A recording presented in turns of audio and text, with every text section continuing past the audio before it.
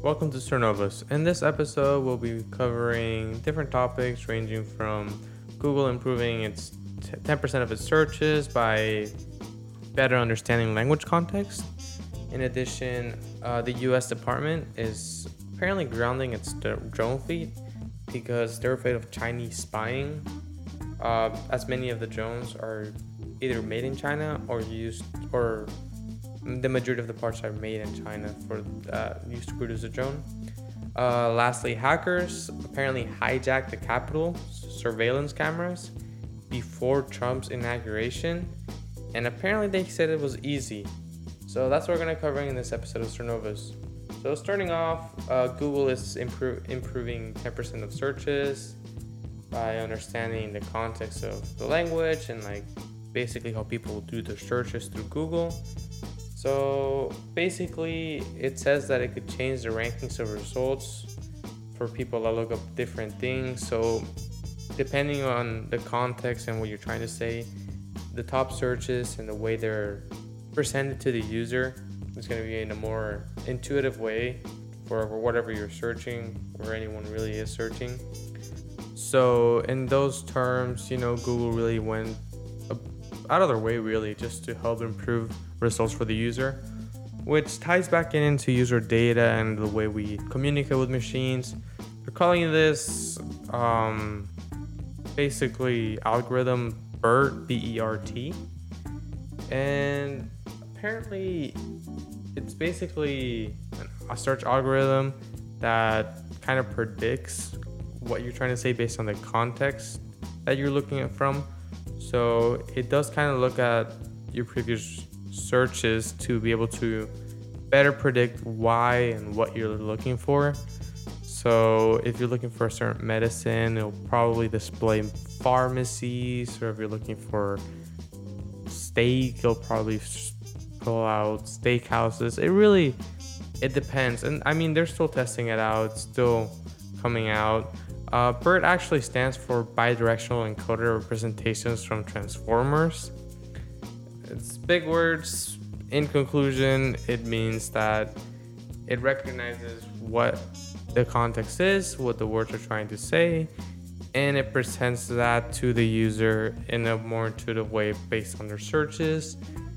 And it's a pretty useful thing in the long run, and in the short run, it's really useful. It basically accounts for less searches than the actual user has to make. So I don't know, apparently it affects about 10% of searches made in English, and apparently they're coming out with better results for other languages right now. They're developing them, and yeah, I guess we'll see how that turns out. So moving on, the US Interior Department, it's apparently grounding their drone fleet because they're afraid of Chinese spying. And this comes in part because, a lot of things are manufactured in China, they're made over there, and they're shipped back here. And the Interior Department is using those drones, which are manufactured in China, or the major parts of those drones are really brought in from China to be manufactured here. Either way, China is involved in some part of the process, and they're afraid that it can be used for Chinese spying. And with the current tense political relations, that it's really a safety concern, or at least according to them, it really is a safety concern. So accordingly, they had a fleet of about 800 drones, and they grounded all of them because they were afraid of Chinese spying. So really, I mean, I don't really know how they're gonna get around this. Maybe produce all 800 drones again in the US to be safe, or just not use drones at all. So apparently, according to The Verge, federal agencies have warned against using DJI, which is a pretty major drone manufacturer. I used to have a DJI drone. It was pretty good. But the problem is they're really manufactured mostly in China. But the company was never really faced with a ban for the government to use. So they just kept using them. And the Homeland Security also warned against using Chinese-made drones, but no one really enforced the ban or anything upon it, except for apparently the Interior Department now that is grounding its drone fleet.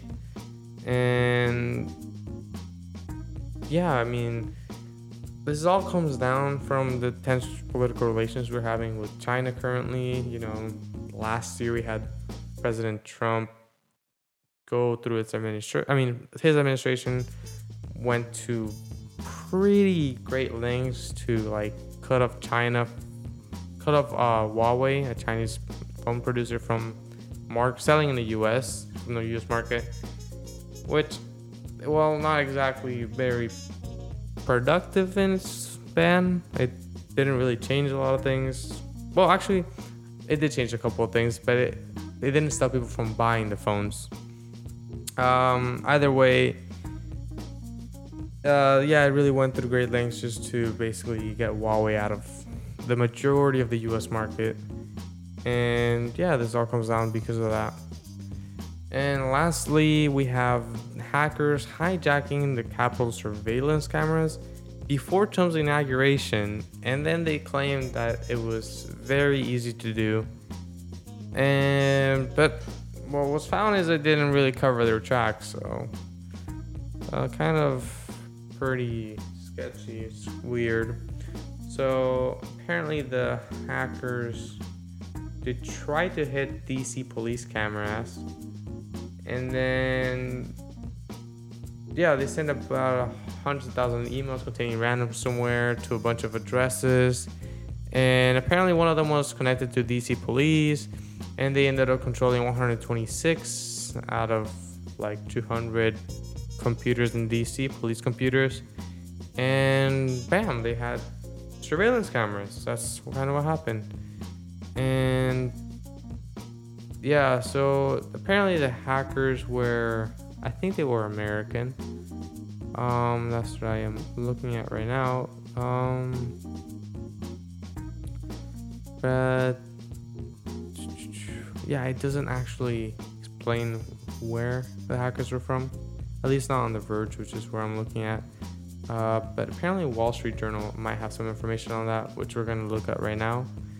And no, apparently they do not have, they don't either. They don't really have anything regarding where they're from.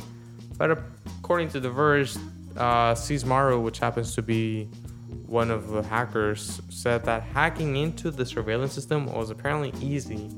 And he claimed that Americans are stupid because of our security problems, especially with our police, and being able to hack the cameras of our police. You know, it's kind of ironic, but that's how it is. Well, that's it for this week for Cernovas, and next week I don't know what. I think there's going to be an announcement for Google Stadia coming up, but I'm not entirely sure. That could be coming up later on. But that's it for this week. Thank you for logging into Cernovas. Bye.